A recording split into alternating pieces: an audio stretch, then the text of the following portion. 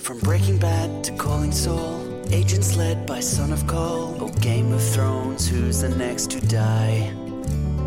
House of Cards is full of lies. Supergirl just flew on by. We're chillin' watching Netflix, how much time's gone by. We're talking TV, from Suits to Supernatural. Talking TV, Blacklist and the Rebels, Sherlock's Big Bang with Orphan Black, True Detective bombed at second crack, The Walking Dead, Arrow and The Flash.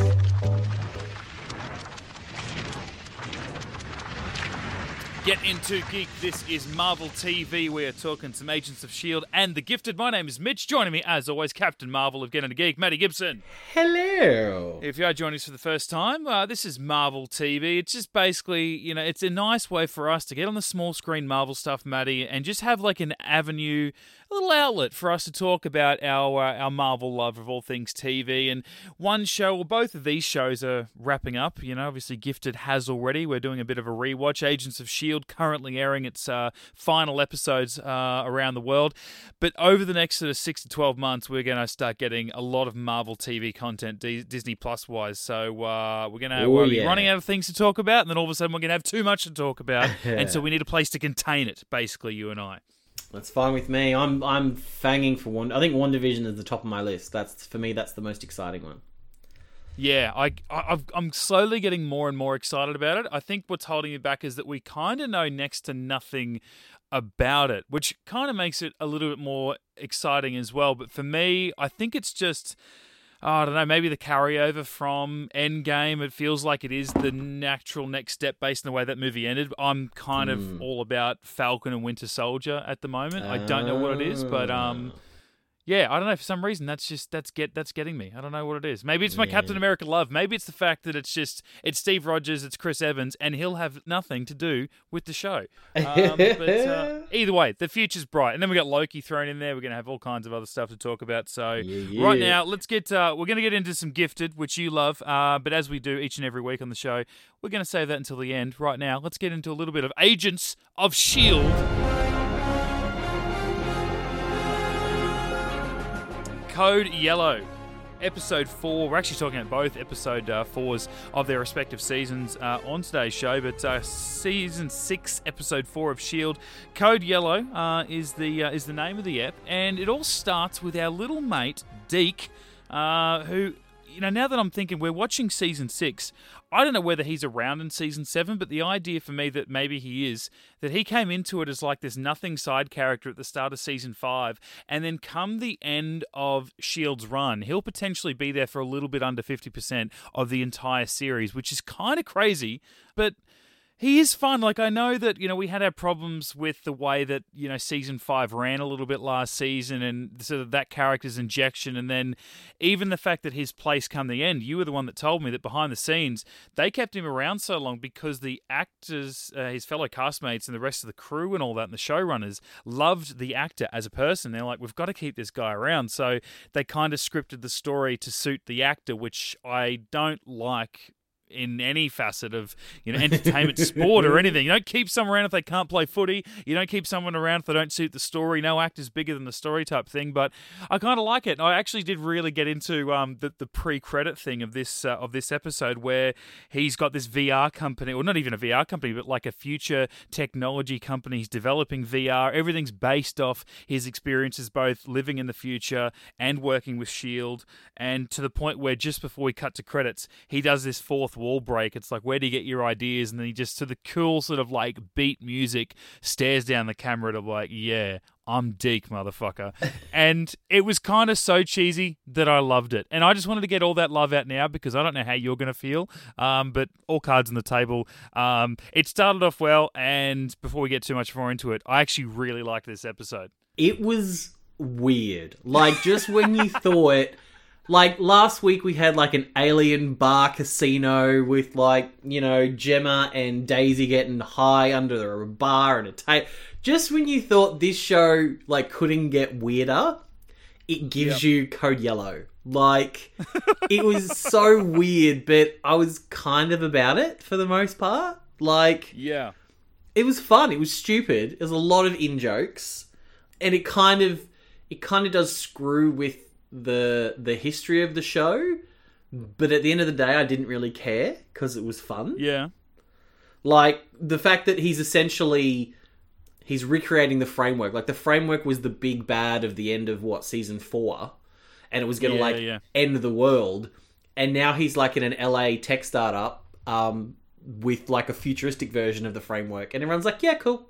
Yeah. Like, but it was fine for the joke. Like, it was, it was fine for the joke.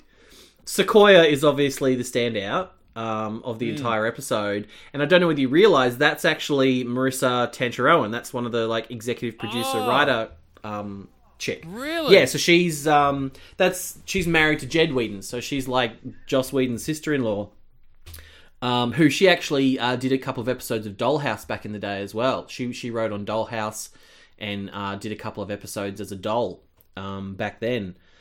So she's always, did a little bit of acting here and there. So I think she was the perfect choice for Sequoia. Wow, I had no idea, and that actually makes a bit more sense come the end of the episode where they give her the entire sort of epilogue of the of the ep and give her 5 minutes to shine, all done in portrait mode on Sequoia. Did you say her phone, her Insta story essentially? So, that's cool. Although the bit I didn't understand was that ending was super super fun, but. Like, she basically outed that dude as an Agents of S.H.I.E.L.D. And I can't keep up with this show. Is that a good thing or a bad thing now? Yeah, and the fact that, when, we introduced to him when he's obviously a bit of a mole, he's playing off being this, young upstart entrepreneur guy that's working for Deke. And then when he reveals himself as a S.H.I.E.L.D. agent and he's like, no, I was playing dumb the whole time and I'm serious and I'm a good agent, blah, blah, blah.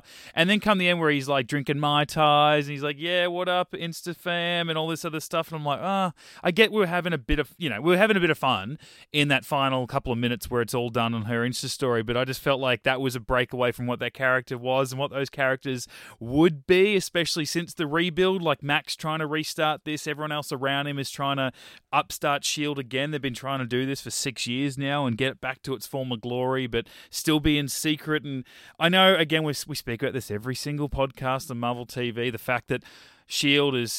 Agents of S.H.I.E.L.D. is so far away from the MCU. As much as they want to be tied to it, they're not. And, again, this whole show was built off the fact that Coulson was back from the dead. And he wasn't really dead, but they told the Avengers because they would never be able to handle the fact that he was alive. It was a lie to motivate them, and they can never find out. But he's just getting around everywhere around the world, uncovered, unmasked. Like, everyone else knows that he's alive, presumably, except for the 6 main Avengers from the first film. And S.H.I.E.L.D.'s done. As of Captain America Winter Soldier, S.H.I.E.L.D. is done. It's dead. It's rotting. It was a former thing.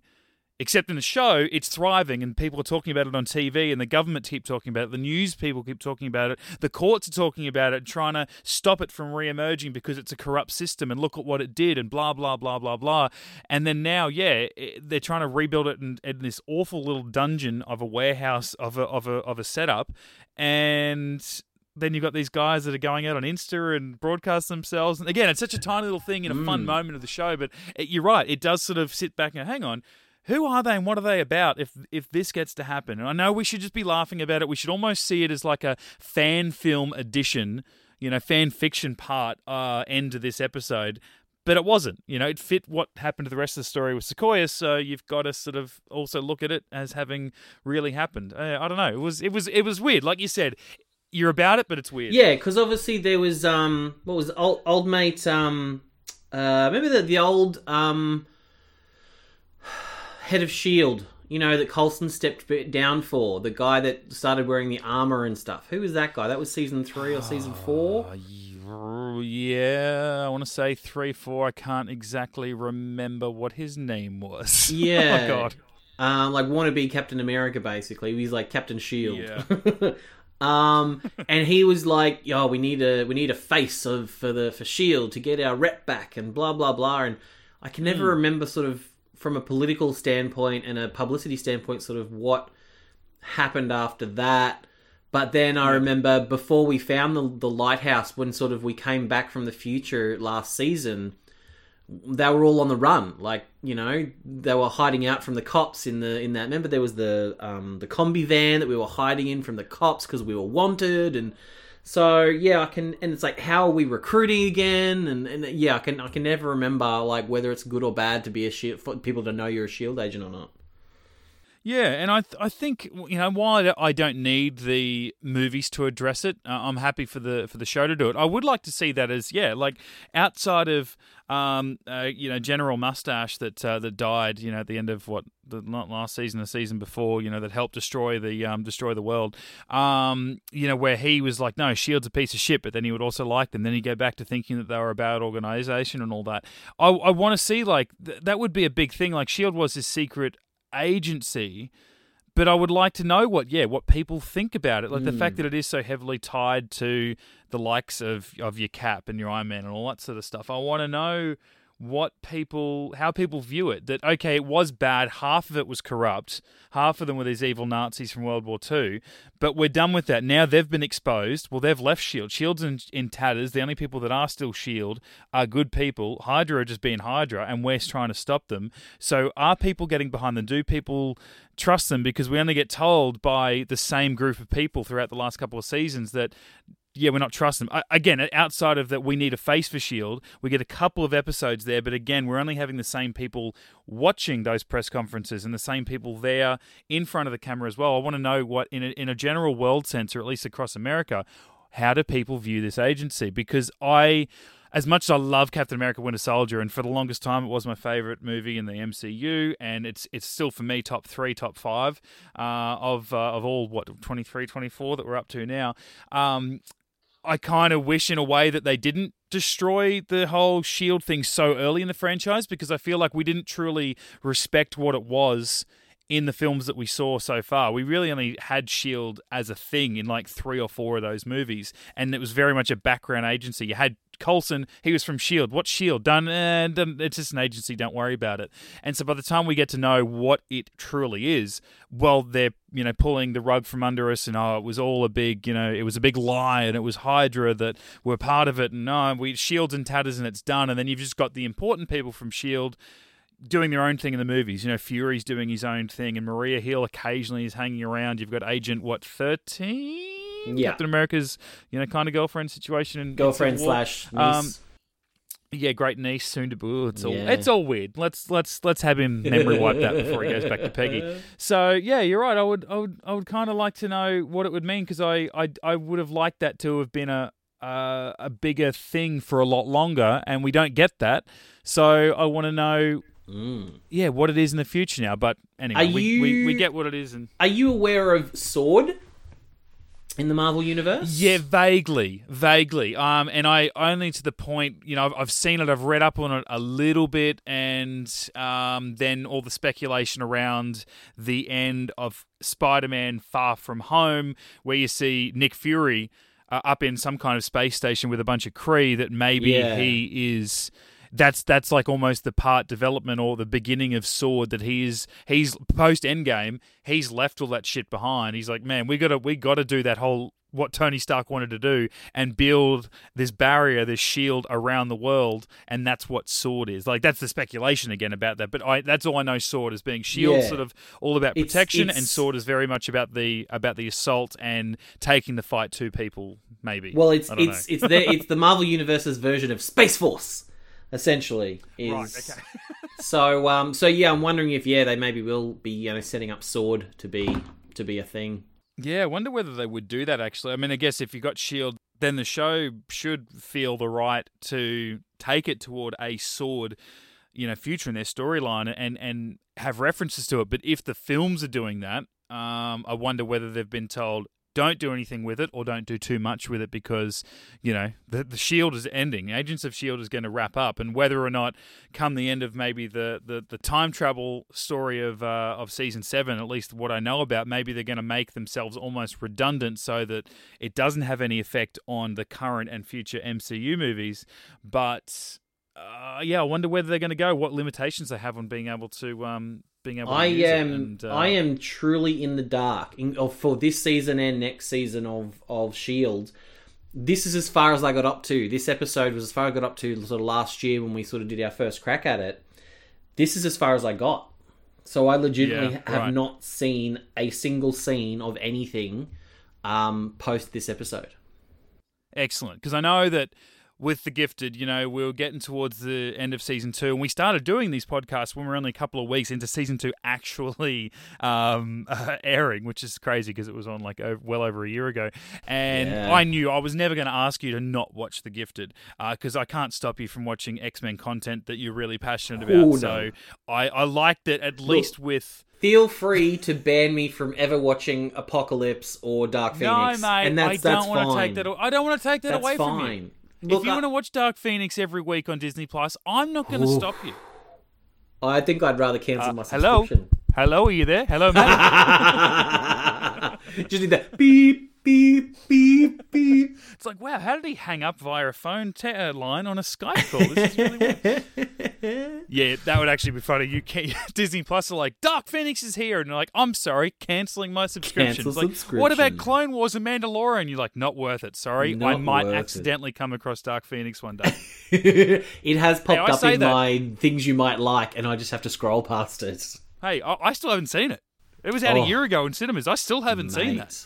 Mate. Oh, I'm not saying I'm missing out on anything, but I kind of want closure, and that was the only X-Men. Oh, you're not getting closure. Film. Trust me, you are not getting any form of closure. Okay, wrong choice of word. I meant in the sense that of the films, X-Men films produced by Fox.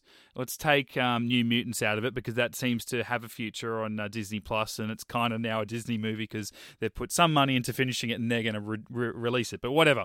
Dark Phoenix is being the final Fox purely X-Men film. I remember still this day where I was when I saw the first X-Men in, July of 2000. I remember asking a friend to come. I was in grade 9, right? So we can't drive. And a friend of mine who lived so far away from the cinema, I said, mate, I'm going on Sunday. You should come. And he goes, and he didn't have any pocket money. He's like, I don't have any money. I can't buy him a ticket. I said, mate, I'll buy you a ticket. Just come to the movie. And just so I've got someone to watch it with. Well, that's the thing. I had my brother and another friend there, but I'm like, no, his name was Matthew, hardly enough. I said, no, I told Matt he should come, and because I think I convinced him to come. He never said he was coming, but literally every 5 minutes, I would duck myself out of the cinema, have a look in the foyer in case he decided to show up. He never showed up, but I had that burn in my memory. I remember going to watch the first X-Men movie, and every other Fox X-Men film produced from then on, I saw in the cinemas. And Dark Phoenix, I really tried to do it, and I just couldn't ever find the time to go. And in the end, I never saw it. And I felt like, I kind of missed out on something because I feel like I would get the most out of that film. As bad as I read the reviews, the most I'm going to get out of that film is probably watching it in a cinema really loud and really big. Because I don't even think that. I didn't see it in the cinema either, and I don't even think that would help. Yeah, okay. Well, yeah, I know there's not even any great. There's not even any great visual effects really to sort of wow at. Yeah, right. Yeah, that sucks, so I don't think the big screen would help. I know we've toyed with the idea of revisiting some movies that we didn't actually cover on a full movie review last year on the podcast. I do want to make that one of them, just because I haven't seen it. But sobbing in the corner for 45 minutes. All right, I don't know how we managed to get into a Dark Phoenix thing because that's a deep dark hole that I didn't mean to drag you into. But yeah, I'm just glad though. I guess that you've seen that, you got to watch that and love that, and you're being so kind as to rewatch it with me. But at Agents of Shield, we get to experience this together. It's kind of nice. I almost think we've never done that before. Everything that we talk about, you've seen or I've seen, never seeing it together as far as TV goes because you watched it a lot earlier than me. I think what I liked about this one was that it just kept moving. There was part of it I really liked for the Parasite, bat situation. Like when they first brought that in, and it's like, look at this guy, he's dead. And I know it had to do with the Coulson, and then the Coulson thing had to do with Deke, and so they were very much tied into one another. But I felt like when they dragged in the body of that bloke and they cut him open, and he's got like this, they called it a parasite, but it's essentially a bat alien attached to his organs and changing his DNA, and he's a host to this little alien. I felt like it was a separate story, and it almost felt like season 1 of S.H.I.E.L.D., which again took a while to find its footing, but I kind of felt like, this is almost what I like or would have liked maybe this show to be. Have the identity that it found at the end of season 1, but still be separate enough to the movies where it was kind of like it was a complement to the films where it could explore that weird shit that the movies didn't have time for. And Yeah. even though it wasn't a great episode itself, but post Thor the Dark World, so like almost episode 6, episode 7 of season 1 of S.H.I.E.L.D., they were there cleaning up the mess made by the big battle at the end of Thor. And they come across, something that leads them to a guy who turns out to be Asgardian that has been, a refugee essentially on Earth for like thousands of years or something. And that was cool. Like they were there to clean up the mess. We don't need to see that in the MCU. You don't need to linger on, like S.H.I.E.L.D. could be now post Endgame, some kind of like you could have people seeking psychology help and stuff. And you could have one of our guys that like, there's that going on in the world where people are messed up because they were dead for 5 years or they knew someone that was dead for 5 years. But for a moment in this episode, I found that with that bat thing, it was like, oh, this is like something weird in the universe, but it's happening on Earth and we've got humans dealing with it. But then there was, again, the main story of the season where you've got fake Coulson and his other alien crew trying to hunt down Deke because they're trying to hunt down all people that don't belong here. That's all we know so far. And I don't know, I just felt like the way that the show went from one storyline to the other and it never really took its foot off the gas. And I for me anyway, it was interesting enough for both stories to keep up. Keep up the interest. As soon as one felt like it was slowing down a bit, you go back to the base and they'd be hunting down that bat. And you're like, okay, this is getting a bit repetitive. Bang, we get back to Deke being hunted and stuff. So I really like the idea that once it started, it just didn't stop. It was almost a big chase scene the entire film, but across 2 different settings and 2 different storylines. So, yeah, I don't know. I really liked it. It felt different to any other episode for a long time. I'm glad you said bat, because that's what I read as well, was like when I saw the thing, I'm like, that's a bat. It's some kind of weird alien bat. But then they called it later on an alien zombie bird. And I was like, how did you get that far? And it's purely that little hint that connected everything together for me. So remember in the first episode when that dude came through the concrete wall and got stuck in it? Yeah. Remember how a big flock of birds flew through that first? Oh, yeah. I reckon it's this bat. Okay.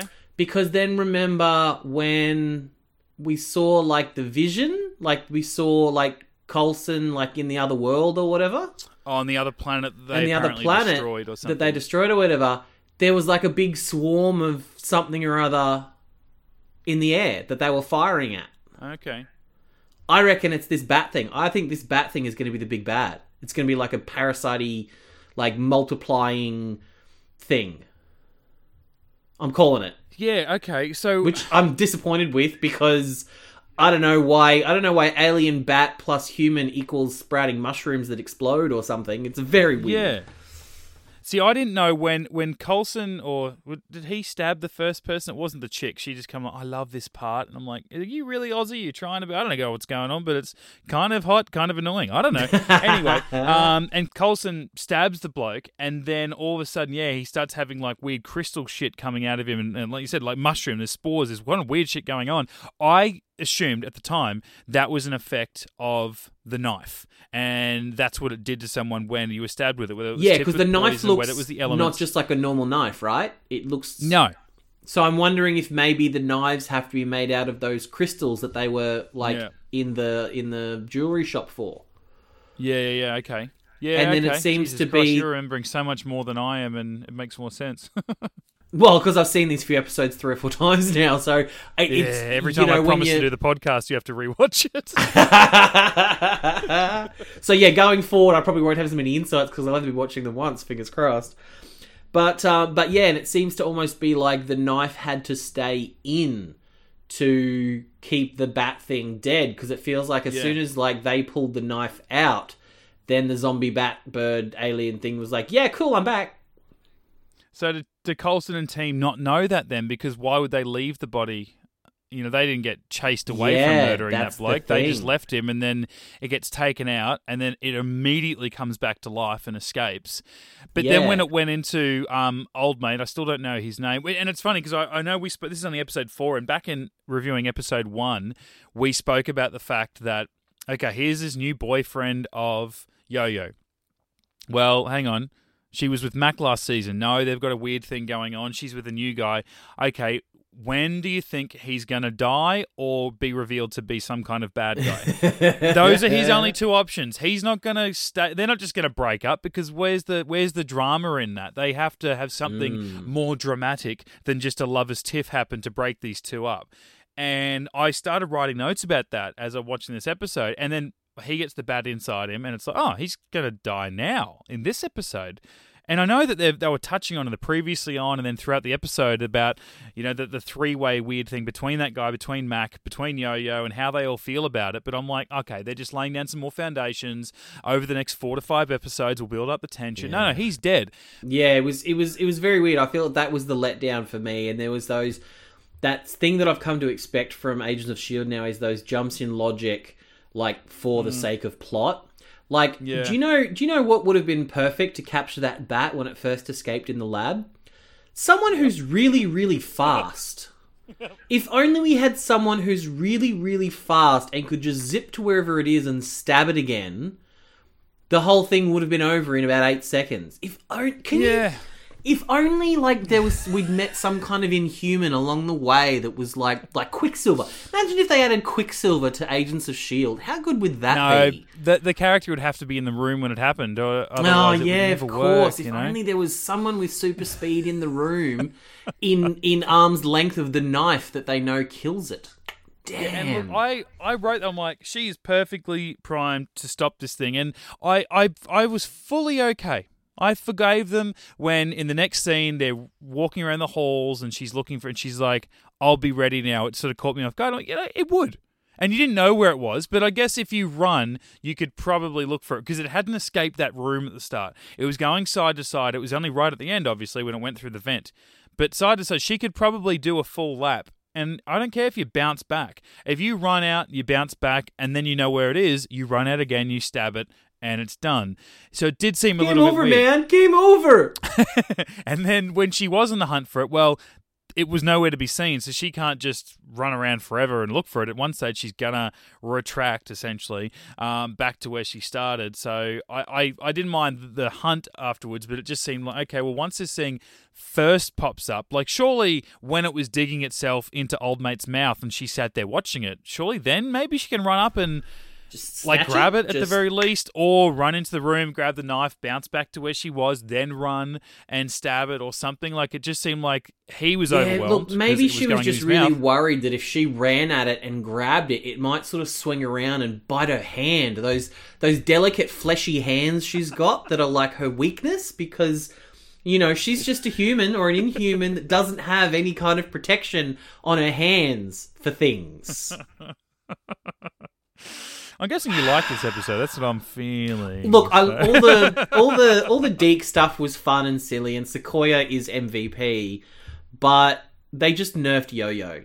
Like, of all the shit Yo-Yo's seen by now, no way would she have stood around like that. But like I said, it's that thing I've come to expect from S.H.I.E.L.D. and like just those jumps in logic for the sake of the plot. Yeah. So and for anyone who hasn't seen it, this is a perfect place for old mate Ryan George from Pitch Meetings. And it's like, why couldn't Yo-Yo run and get the knife and stab the bat? Because, fair enough. Like, it's right. Why couldn't she strangle it with her metal hands and rip it in half? Fair enough. Like, she's wearing weapons. She doesn't need to go and even get the knife. But right? Anyway, yeah, I know. Especially because it had so much to do with her. If it was her trying to save another random victim, it'd be one thing. But the fact that it had to do with her boyfriend, it's the dude she's banging. Yeah, it'd make much more sense that she would be able to help. So, not to be limited, but yeah. That sucks. This episode to me, there were two very quick ones, but I really dug the fight scenes. Like, first you had May versus that annoying Aussie knife woman from Coulson's team, and oh yeah, May always brings it with those fight scenes. And like, she looks like she really like May. It doesn't look. It's not a clean fight. One of these fights you see in movies where people come out and they still look like they've just brushed their hair. Like, she always comes out of it immediately sweaty. She's got blood. She's panting like she's been in a fight, and it's got nothing to do with how old that Ming-Na Wen is or anything. Like, she's still fit as shit and would kick the ass of anyone 20 years younger than her.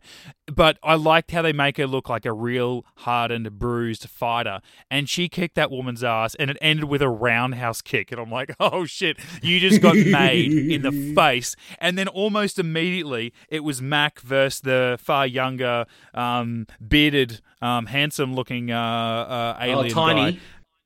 Tiny is, yeah. And I don't know, that's just what I call him. It whooped his ass. Like, he was laying into him, just these, like, mallets for hands, just kicking the snot out of this bloke. And I'm like, you know what? That's what I miss. You know, Mac, in the framework, Zeke had to pass over the gun, you know, the shotgun axe situation to that other shield guy. And I'm like, oh, yeah, I miss when Mac used to, you know, use that. That was his thing. But, yeah, it was a mix. I like the pace of it. I like the constant, just frenetic sort of, I don't know, nature between the two different storylines. The two fight scenes are great, but yeah, there's just little bits like that with Yo-Yo where it was like, why? I feel like, yeah, you could wrap up that storyline quicker if you used Yo-Yo.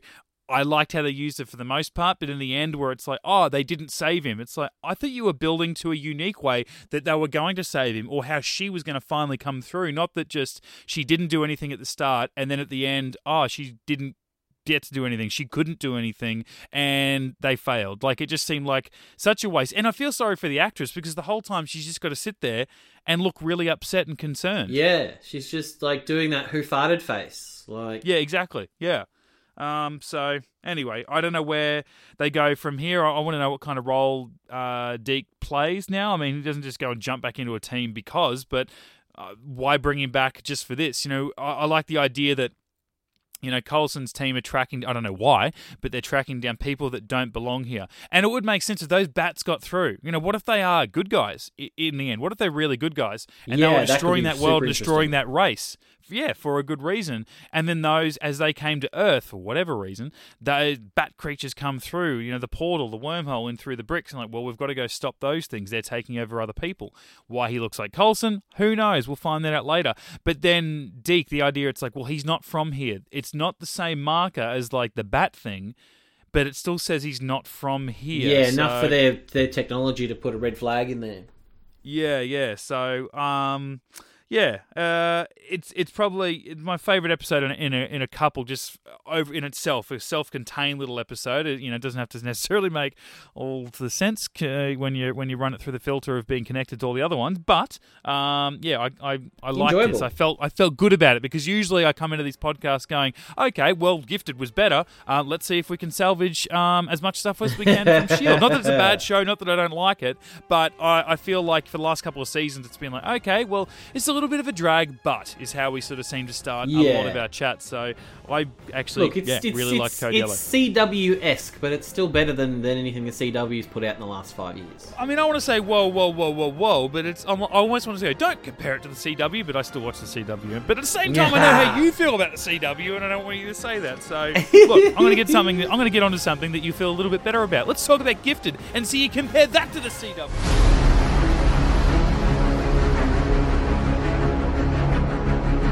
Outmatched, episode 4 of season 2 of The Gifted. Look, here we are back, you know. Holy shit.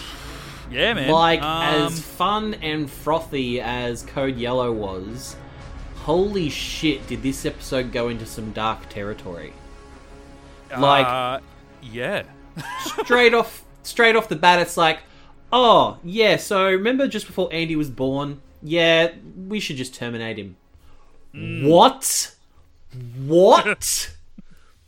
She was going to die. Holy shit. So they were gonna have to terminate the child, and it's like, oh, okay, that's right. We always have these really dark and depressing prologues to episodes, and somehow this is gonna come back, and I don't think it's gonna be for a happy reason. Yeah, like me as the non-parent, I'm like, yeah, it's fine. You can make another kid. It's fine. Don't worry about it. Just, start from scratch. But obviously, you as a parent would probably have a slightly different, take on that and be like, once you're emotionally attached to that little bump in there, even before you've seen its face, yeah, you probably want to do whatever you can to save it. It's a whole other, I think, argument for me, and I'm sure it would be seen as wrong by so many people. Either of the arguments. For me, like we had 3 boys, as you know, but we only found out what the third bub was. At 16 or 20 weeks or whatever. The first 2, I never wanted to find out about any of them. But especially when I think you're faced with a potential like serious case like they had. It's like she's going to get violently ill and probably die unless you terminate this child, and you've already got another child to think about, and she's still young, and she can have other children. And she was like, no, I'm a mother, I'm going to fight for my child. And I'm not in that case like, well, a baby's not a baby until it's born or anything like that. But for me, like, it almost scares me to know the sex of the child before it's born, because you get those people that, you've seen horrible cases where they find out what a baby is at, 13 weeks so early because they can't wait. They need to know what their baby is, which is great. And then they have a name picked out, first name, middle name. You know what this baby is, you know when it's going to be born. And it's almost like the baby is already there with you. You almost got an idea of what it's going to look like. You might have a daughter, but then you're going to have a son, and you know what the daughter looks like, so what's the little boy going to look like? And you know the boy's name, and then unfortunately, like, this might happen, and you lose a baby, and it's like, man, that was a real little person with a name and almost a face and stuff, and that almost scares me. So the idea that, to be faced like that, I almost don't know how to react to that, because I've definitely not been in that position. But for me, like, until our third bub, where we did find out, but we didn't have a proper name until like just before he was born. So it was like, we're gonna have a boy, we're gonna baby boy, but it was very much like a blank slate. And I don't know, it's some really warped way for me to look at it, just so I guess save myself some kind of like emotional deep dark feelings about it. I don't even know why I'm talking about this in a Marvel TV podcast, but no, you're right. It does bring up. Well, what I love like when they're like, oh, okay, so that wasn't dark enough for Caitlin for this episode, so we're going to reinforce that by making her inject a junkie to get him clean, so that she can re-inject him with drugs to bribe him to do what she wants him to do. Yeah. Holy that was fuck. pretty. Yeah, and she was really good to watch. I don't think I liked it. I didn't really buy into the end where the husband, I still always struggle to think of his first name, Mr. Strucker. Reed. Where Reed. Reed pulls her aside and says, I don't even know who you are anymore. And she's like, I'm a mother. I'm trying to save my kids. He's like, no, we don't do that sort of stuff. I'm like, oh, really? Like, are we here to just have you guys have an argument and disagree about your logic and your ethics and all that sort of stuff? Really? Because I loved what she did. I felt like that was such a natural thing. She's like, I've been looking for my kid and shit seems to be getting worse. Now he's out there doing even worse stuff with really bad people. This person can get me there, and, well, he's a piece of shit already. Like, he seems like he's a criminal. He tried to kill us when we arrive, or kill you guys when you went to get him. And, he's a junkie. He doesn't care about himself and other people. Just wants to blah, blah, blah, blah, blah. She had all these reasons in her own head why she was allowed to do what she did. She could justify everything. And so Reed is a massive wet blanket. Yeah, I feel like he was at the end. Throughout the rest of the episode, it didn't bother me so much. I know it was more about her. Their joint storyline was more about her, but I feel like that was a real wet blanket moment at the end. I'm like, oh, you just got that there because we need that kind of closure for this episode so that we can build on that for episode 5 and on. I'm like, I don't feel like he necessarily would feel that way. I don't know. Maybe I'm wrong. Maybe I'm reading him wrong the whole time. Maybe he feels differently, literally in the last episode or last couple episodes, because of his newfound powers. Maybe he feels differently about abusing someone. I did love, though, the scene where it's like Carlos, Johnny, and Clarice like going to see who originally was going to be Wyatt, and then turned out to be like his brother, the junkie. Yeah. Just that scene of them walking down the street. I don't know why, but I fucking love that. Yeah. Like, just the chemistry that they've got, just the snarky back and forth, I'm like, all that's missing, it just made me realise how much I miss Lorna. I'm like, Lorna needs to be there. She needs to be part of that little group. Yeah, and it made me think, because that was pretty early on in the episode, and obviously we are talking about this show where we've got, after this, another 8 episodes to talk about? But, I mean, it's already well and truly wrapped up production-wise, and the whole thing premiered like over a year ago, the season finale, but... I think we've got more. I think isn't there 16... this season? Oh, maybe 16. There you go. More, hopefully, that'd be nice. Yeah.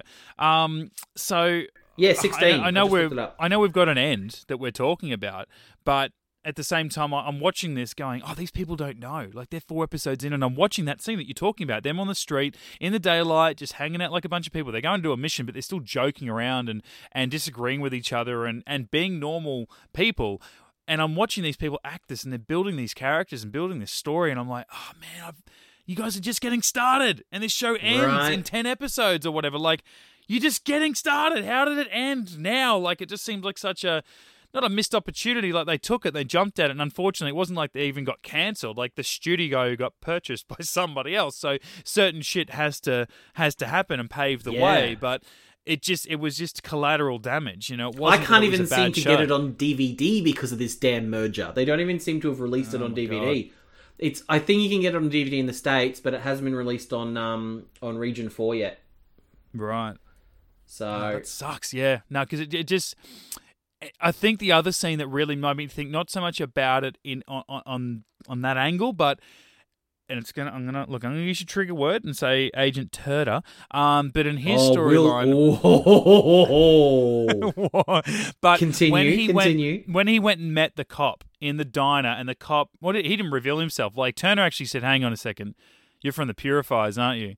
And even then, he wants to take down mutants. He wants to punish mutants, but even he's not willing to become a purifier. He's like, you guys are evil bastards. You're wearing your hoods and stuff, and you're out there, and you're out there as if, I guess for him, he's like, I'm a badge. This guy was a cop, sure. Yeah. But he's a purifier at home after hours, whereas Turner is an agent when he's going after the mutants. That's his job as an agent. So everything he did was not so much by the book, but it was for the book, essentially. It was for the job. So he's looking at these guys going, you guys, you're doing it for the wrong reasons, and you're doing it, you're crossing lines that I would never cross, even if he doesn't mean that. So he's judging them, but I don't know. I found myself looking, and obviously it's X-Men, and the reason X-Men was ever created was to be an allegory for whatever. And depending on what decade you're reading or watching X-Men, it's an allegory for a different group of people or a different hot topic around the world. And I think at the moment, any marginalized group. Yes, I think at the moment, I know again, this episode is like a year and a half old. All it made me think was, holy shit, I would love to see what this show could reflect based on what's going on around the world right now. Oh, mate. And I don't, because slight not that what's going on alert around for the you. world anymore is any different that's ever gone around the world, but it's something that people have taken, put on a magnifying glass over it, and are making a lot of noise about, going, this is shit, this needs to stop. And you got the other people that don't agree with it, and I don't know how you don't agree with violence against people. You're coming up with weird arguments, whatever. It doesn't matter. Whether you agree with it or not, this is what the X-Men does. This is what these stories do, whether they're TV or films or comics or books or whatever. This is what the X-Men is about, is what's going on in the world right now. And the fact that what they're doing with the Purifiers in this show and the topics that they're coming up with in this show, that was going on 2 years ago, 3 years ago. And now this is so much bigger. Not bigger. It's louder at the moment. It's much more in our face. And that's saying something, considering what's going on in the States right now, is making more noise, arguably, than what coronavirus is, which is literally the planet. This shit's real. I mean, it started off in the States. Obviously, it's making an impact here and over in the UK, and a lot of other countries are stepping up, going, yeah, we want to make some noise about the same topics right here, right now as well. But it's bigger and louder, it's seemingly, in America. I would love to know what this show would sit back, the writers, and go, hey, we can really use this with a mutant spin. Let's go for season 5 or something. I guess they would be writing if they're looking at doing it now. So yeah, it made me miss a show that while I'm watching hasn't ended yet. It's really weird. Yeah. So slight spoiler alert. It's not going to ruin anything for you, but it's next week's episode. The opening flashback is Agent Turner as a rookie cop, and he and another police officer go and harass a mutant kid standing outside of a Quickie Mart drinking a Slurpee because he's a mutant. Oh, shit, okay. Like, it is this massive rant for no reason. They didn't even need a season 3 to get on it. Like, I could not believe it, because I rewatched episode 3 last night. Yeah. Episode 5 last night, and I was like, holy shit. Holy shit, could that not be more poignant right now? Yeah. Yeah. It's weird like that, isn't it? When you watch like an old show, especially there's some shit that's going on in my life that's not even that big, but then I'll go and watch, a show from 10 years ago. My wife and I might have an argument about something in our personal lives. Not even a big argument. It's like, oh, that's a touchy subject. And then we'll watch something and I'm like, oh my God, it couldn't be screaming it in my face anymore. And it's an awkward watch, isn't it? So like the idea that this shit's on the news, it's on the radio, it's in the paper, it's on social media. And then you're just like, oh, I'm going to watch essentially a comic book TV show. Oh, this is kicking me right in the face with it. Wow. And just before we get off Turner, what a piece of shit. What an absolute piece of grotty, disgusting, subhuman piece of shit he is. Oh my god. The friggin' text messages to his wife being like, really? The silent treatment? Like trying to guilt her that way into replying? Fuck you, buddy. And then the thing that just, I wanted to reach through the TV and strangle him, was he then pulls out the laptop and looks up marriage counselling. How very dare you, mate? There's nothing wrong with the marriage. She's fine. You're the fucked up one. Go and get some counselling yourself. Your wife don't need to be there, mate. Oh. I felt the same way, and it angered me because, I mean, I know you're angry at a character, so the character doesn't exist in real life. So you're not angry at the actor or anything like that. You're angry at the character, I think he's phenomenal in that he makes me hate him so well. Like, he does such a good job of me hating his character. That is a sign of a phenomenal actor. Yeah, and I think, I know being angry at a character is therefore being angry at the writers, which is strange because we're praising 75% of this episode, or even 75% of the show, if Turner's role is 25%. So it's like, well, hang on, you write everything else seemingly really well. We're really happy with the way that, you know, you inject characters and you play off their emotions against one another and how each one reacts and, you know, what makes them tick and, you know, how we can work that person's storyline into somebody else's and reflect in a comic book world what's going on in our real world. But then, it cuts to him and he's like you're looking at old text messages like, babe, I'm sorry. Oh, babe, whatever. And then he didn't send it, but like you said, he wrote... No. Oh, really? The silent treatment? I'm like, oh my God, you would never write that. And thankfully he took it away. But then, when it was so painfully obvious that they even, as a director, shows that screen, marriage counselling into Google. And I'm like, this is icky to watch. Like, it just, this maybe that's the CW moment that you were talking about, or that I teased at that I didn't actually really think was a real thing. That, okay, if we're going to just completely put them in, okay, CW bad, Gifted good, that was a very CW Arrowverse moment, marriage counselling into Google while a really sad love song was playing or something in the background, you know, right before he gets that call from the Purifier guy or whatever. Like, it just seemed like a really, icky moment for that. Why do we need to see that? Like, well, for me, it was just hitting over the head, like, that he's so oblivious to his own fuck-ups. Like, I really enjoyed it. Not being a married man and not having to look up marriage counselling when I'm upset about things is, you know. What I love is the fact that he goes to the place to meet the cop guy, and he thinks he's above the Purifiers. He thinks he's better than they are, and I'm like, mate, you are exactly the same as them. It's just that the government gave you a badge. That is the only difference. You got fired, mate. You can't let go of your hatred for the mutants because some other mutant somewhere was responsible for the death of your child, which, I get it, he's mourning, but you can see how his wife is processing that grief, and she's working through it, and she's like, we need to get, back, we need to start living our lives again. He can't get there, so he's blaming other mutants for it, and then has the gall to think that he's better than this hate group. And I'm like, mate, you are a hate group. You're a one-man hate group. No, you're right, actually, yeah. So he's just so completely unaware that he's a piece of shit. And that's what's so frustrating. It's like, if he was like other villains you see in the X-Men universe, like, they know that they're bigots and that they're, racists or whatever they are, but it's like he doesn't even see what a piece of shit he is. He's projecting. It's like, oh, his wife won't get back to him. It's not his fault. They need marriage counselling. He's not taking responsibility for anything that's going on in his life, but every single thing that is going on, he is responsible for. He doesn't take responsibility for his own actions, and that's one of the things I hate about him.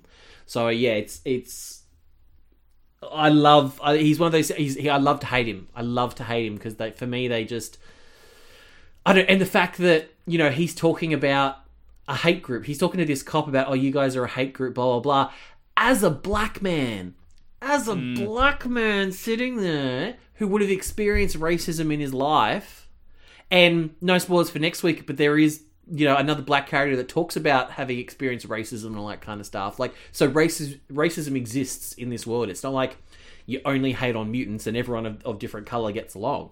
Mm-hmm. But the fact that Agent Turner is just so, like, just oblivious to his own sort of actions, and that he's just a piece of shit.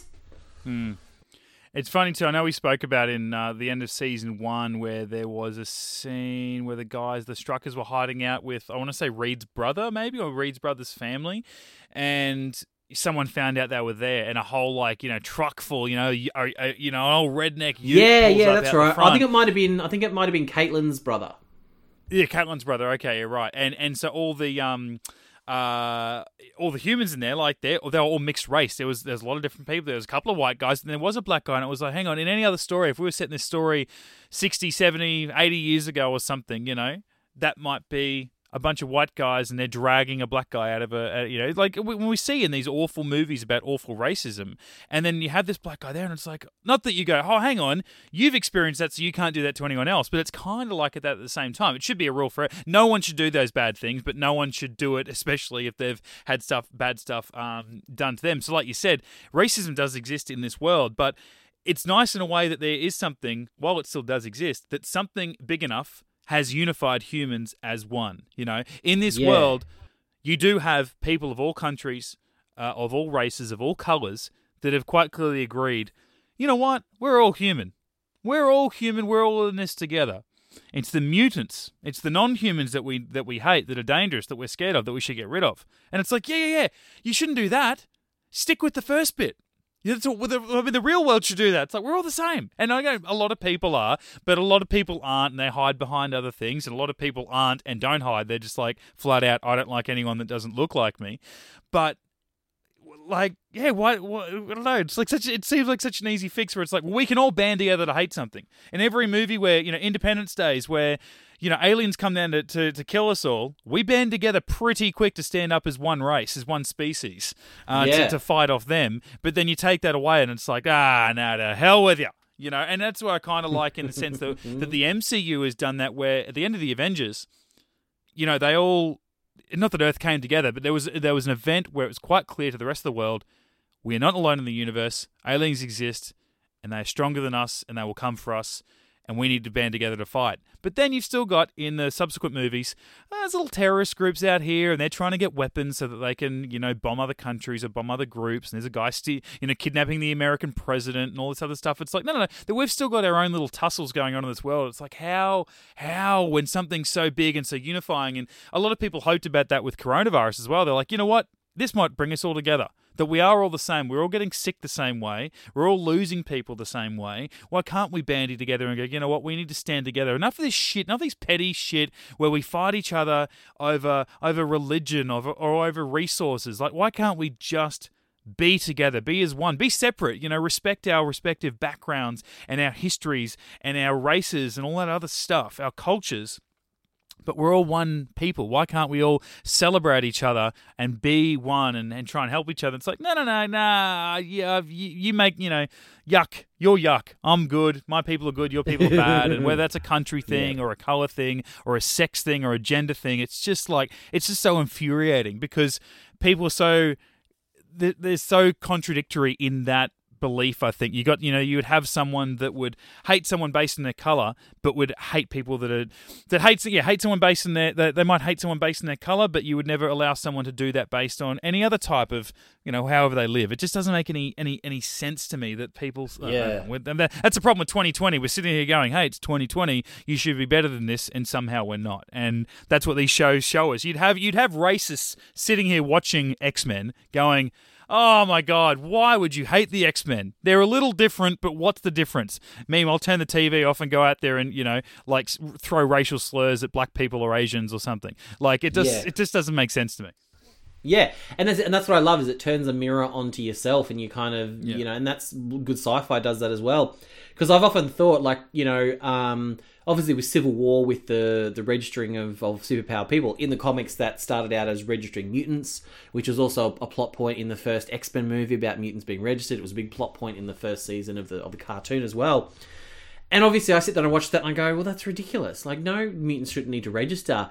And then I think about it, it's like, if that actually happened in the real world and, like, there were people who were just born with the ability to, like, throw fire from their hands, Yeah. would me as a person be like, oh, maybe they should be registered just to be on the safe side? Yeah. Like, it's such a weird... And then I'm like, oh, God, what did I... You know? Yeah. Like, it's super weird. So I love that kind of stuff that makes you really think and question your own beliefs. And I've always loved that one line from X-Men, and I'm sure it's from a bunch of other things and probably a bunch of other X-Men comics before it anyway. But that line in the X-Men where they're like, you know, humans fear us and they fear what they don't understand. Or humans don't understand us and they fear what they don't understand. And it's like, it's such a simple thing, you know, like one shark attack happens. It's like a shark is eating some food. It sees food, it's hungry, it's going to eat the food. It's like all of a sudden, we're going to kill sharks. We're going to kill all the sharks. We're scared of sharks. We're going to kill all the sharks, you know, or like one person does one thing, you know, whether it's a terrorist attack. It's like, where's that person from? That whole country's bad, or that whole religion is bad. It's like, no. There's plenty of people that are from your country, or that are from your religion, or that are your color, that have done as worse or worse things, or just bad things in general, and you don't generalize them. Why generalize someone that's different than you? But you're right, in a real world situation, like, who knows? There was a guy that could teleport into this room right now, he'd scare the shit out of me, and I might want him to have some kind of restrictions on him. So, yeah, I don't know. Here I am. Bizarre. I'm contradicting myself, like I said, so whatever.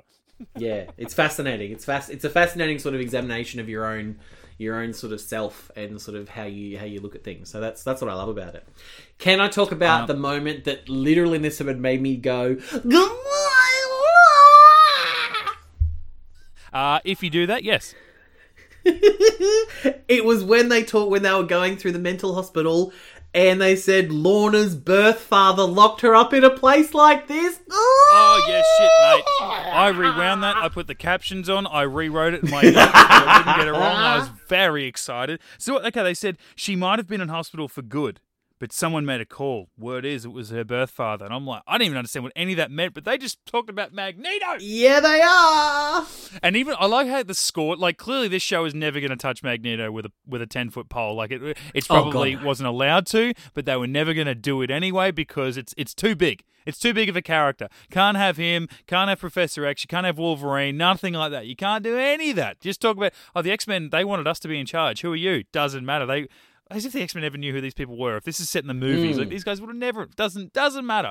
We just need little nuggets to get us excited as fans. But yeah, the idea that it's like, you just got to name drop him and the score changes. You know, like just a little bit. There's a little bit of music in that scene, and they go, "Word is, it was their father." And you're like, yeah, if you get it, you I would get have it. If loved you don't, a little bit of theme from X-Men, or even just a little bit of. You know, on that actually, like I think I just found myself singing that the other week or something. But no, I was actually listening to the Spider-Man, like Homecoming and Far From Home soundtrack. Like my kids love it because they love Spider-Man, they love the Spider-Man game, they love that music, and then they got introduced somehow to the Far From Home score. Somehow. And the idea that, I know it's a Sony thing, but the Sony Marvel movies have went, you know what, let's make a definitive Spider-Man. Whether or not you like the movies or stories or whatever they've done with the characters or whatever, they've just said, okay, well, we're going to make a more definitive. So we're going to give him the score. We're going to give him the classic Spider-Man, dun, dun, dun, dun, dun. They've incorporated that into the score. And I'm like, could Marvel, now that they have X-Men, would they dare? Do they dare bring in a great composer or someone they've already used before or an unknown and go, you know what? We want... Bring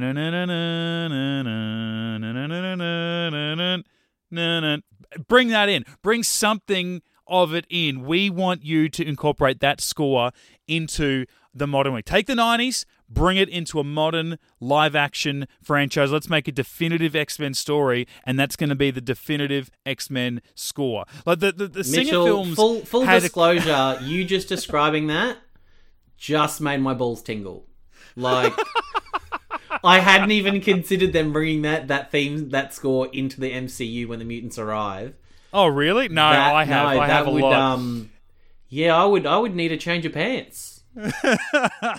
And you know what? Because what I don't want to trigger you. Okay, so I'll tease you that it's involving Joss Whedon. Okay, so he's there. Okay, so just calm your brakes. But with when they made when they finished the theatrical cut, as we're going to call it now, because there's going to be two, but the theatrical cut of Justice League, and they got rid of Junkie XL and whoever else was doing the score, and they brought in Danny Elfman. You know, Joss Whedon brought in Danny Elfman, and I actually do love and respect Danny Elfman's comments, because they said, "Oh, you're gonna bring your Batman theme into it. You're gonna bring your Batman score." He goes, "No, there's only one score for Batman." And it was his for Batman and Batman Returns. And I love that he created that. The first proper, true live action, Batman. I know we had the 60s one, but the first 1989 Batman film with Michael Keaton, Jack Nicholson, bang! That score, which is so iconic, that Danny Elfman, the guy who created it, as if he's going to say any different, has went, no, that's the score for that character. And again, I don't want to trigger you, but I do genuinely love the score overall. Even though he didn't ever really have a proper theme, like a real tune, the overall score of the Christopher Nolan Batman films, I love the score, and I love the character's score from those films. And they didn't really get a chance because they never had a Batman film in the DCEU so far, but even in Batman v Superman, which again I've only seen I think I've seen it twice, I don't remember the score that they had for the character, but I don't know whether they ever really allowed him to have his own score, the Batfleck version. But they were like, you know what, we're going to bring back the Danny Elfman one a little bit in Justice League. And it was even more subtle, but when Superman finally returns at the end of that film, and all of his red and blue hope and justice and truth and all that sort of shit way at the very end, they brought in John Williams' Superman score just a little bit. And again, I more so than I think that I love the Christopher Nolan Batman score, I love even more Hans Zimmer's Man of Steel score. Like Flight, to me, the actual track Flight, from the scene where he first flies and gets his suit from Man of Steel, is one of my favorite pieces of music ever. I fucking love that. I listen to it in the car full bore when I'm doing 80, or if I'm driving on a highway. It feels right when you're going fast like that to listen. I love it. It's beautiful. It's uplifting and all that, but it's exciting, all that sort of shit. I love that. But I also love the idea that, well, maybe that character's only got one theme. I love James Bond, as you know. James Bond has had the same theme. It's a different score, it's a different tune, a different everything along the way. Different composers have come along, they've changed the pitch and the speed and all that. But the tune has remained the same since 1962. That is that character's score. That's what he sounds like. James Bond, Sean Connery in the 60s sounds exactly the same as Daniel Craig, what we're going to see in 2020. It sounds exactly the same, and I'm like, why can't they do that? I think they've done that with Gal Gadot's Wonder Woman theme. I think that is the new iconic theme for Wonder Woman. To me, that music, and they did that. They brought that back at the end of Batman v Superman, and then did it in her film and all that kind of stuff. That's her theme, and I love that. That's the little sort of touchstone all the way through. I love that. Yeah. So the idea, again, not to tickle your balls, but the idea that maybe Feige will say that to whoever comes in to compose, whenever we do get an X-Men, we're 5 or 6 years away before we even get a character in there, but it says, Bruce, bring in even if they hint, we've got to go see. There's a professor who lives in the outskirts of New York, and we've got to go see him about something. Just a little thing that's there just to tickle the balls of all the fanboys out there in the audience. Why can't we do that? Again, we're so off topic from The Gifted, but God damn it, I'm turgid now. I'm slightly turgid after that. That'd do me. That would do me to a T. Well, to bring it back to the episode, you know how you were saying, obviously we're never, ever, ever, ever going to see Magneto in Gifted. Well, in who did we liberate at the end? Yeah, I know, man. Who do you think is in the back of that? They look for sure they were going to show us. Well, in a pre-Logan world, my head goes straight to that's X-23.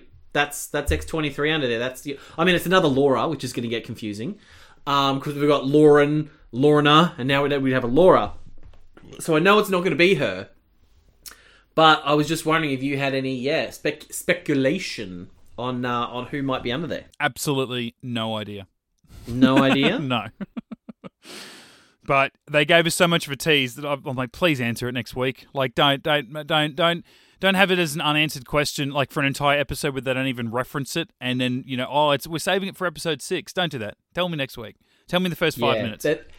And, like, just the way they just, like, you saw chin. Like, we even got chin and then cut to black. And I'm like, are you joking? Again, I'm going for the three-peat of giving you triggers, but that was like the end of Inception with the top. Like, it's just about to tip, bang, cut to black. It's like, whether you think it stayed upright or it was slowly going side to side, you're both right, because neither happened, but both kind of happened, and it's ambiguous, go on. So we almost saw that face.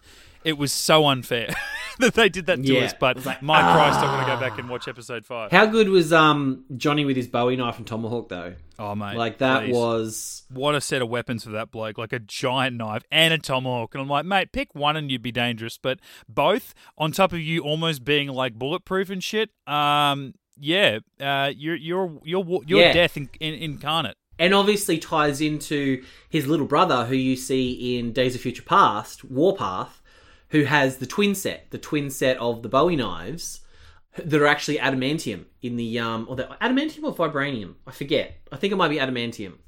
He has a pair of them in Days of Future Past. Yeah. So I like that, because at one point too, because in the comics, Johnny, who is Thunderbird, when he joins the X-Men, he dies. He dies very early on, which is what people are saying is going to happen when they're introduced into the MCU. They're going to have a Johnny who's going to die very, very early on. His younger brother actually takes up the mantle of Thunderbird for a while. That's right. I remember you saying that. Yeah. And has his Bowie knives before he becomes Warpath. Oh, that's so cool. Yeah, that was a great little bit of connectivity for me, and obviously harkens to his heritage as well, which I thought was brilliant as well. Just bringing a little bit of that in there, a little bit of flavour, because it makes sense for him to have that kind of stuff. Yeah, I think that's where you can tell that some real fans are in charge of this show, when they just have little moments like that really mean nothing to the average viewer like me. I just like, oh, he's got a tomahawk and a blade. That's cool. Whereas you know the history behind that and the future of that. So that's awesome. Yeah. All right, that is episode 12 of Marvel TV. Episodes 4 of Agents of S.H.I.E.L.D. and The Gifted of, the seasons we're talking about at least. Obviously, more S.H.I.E.L.D. happening around the world at the moment. We'll slowly get there. Sadly, no more Gifted, but we will get more X-Men in the future. Hopefully a little less than Dark Phoenix and a little more, I don't know, X-Men 2? What's the right one to say for you, mate? Days of Future Past. More Days of Future Past. Days of Future Past. Less Dark Phoenix. Or more Gifted types on TV as well. We're happy to take that. So we'll see how we go, but we'll be back in our next podcast to talk more Marvel TV. Each of the shows, episode 5. Until then, you can... catch up on all the podcasts where we talk about other stuff along the way. Get Into Geek on your on SoundCloud and iTunes. Follow us on the socials, Facebook, Twitter, and Instagram. Drop us a line, getintogeek@gmail.com. Myself, I'm Mitch_Lewis on Twitter and Instagram. Where you at, Matt? I'm at High Pitch Matty. I've never called you Matt. I don't know why that's weird. I'm always like Matty or Matthew, High Pitch, Matt. It just seems like, it's like, hi. Matt. Who's Matt? Someone goes, what's your friend Matt doing? And I'm like, who the hell was Matt? Oh, you know, Matty. Matty. I think on all my social medias I have Matt, but yeah, I don't think anyone You're actually right. calls No, you're me right, Matt. actually. It's always Matty. You messaged me this morning on Messenger going, what time are we recording? Matt Gibson. I'm like, Matt Gibson, sick. You say Matt now, and I'm like, who the fuck is Matt? It's weird. That's a whole other thing. I'm strange. Yeah. I don't know my people. I had an old friend who she had Nikki as everything, Niki, and I never once my entire friendship with her called her Nikki. She was always Nicole. We will be back here next week talking more Agents of S.H.I.E.L.D. and Gifted on Marvel TV. Matty, thank you very much. We'll catch you next podcast, buddy. Thank you, Mitchell. Thank you. Oh, no, thank you. We could do you. this all day. No, you hang up. Get Into Geek.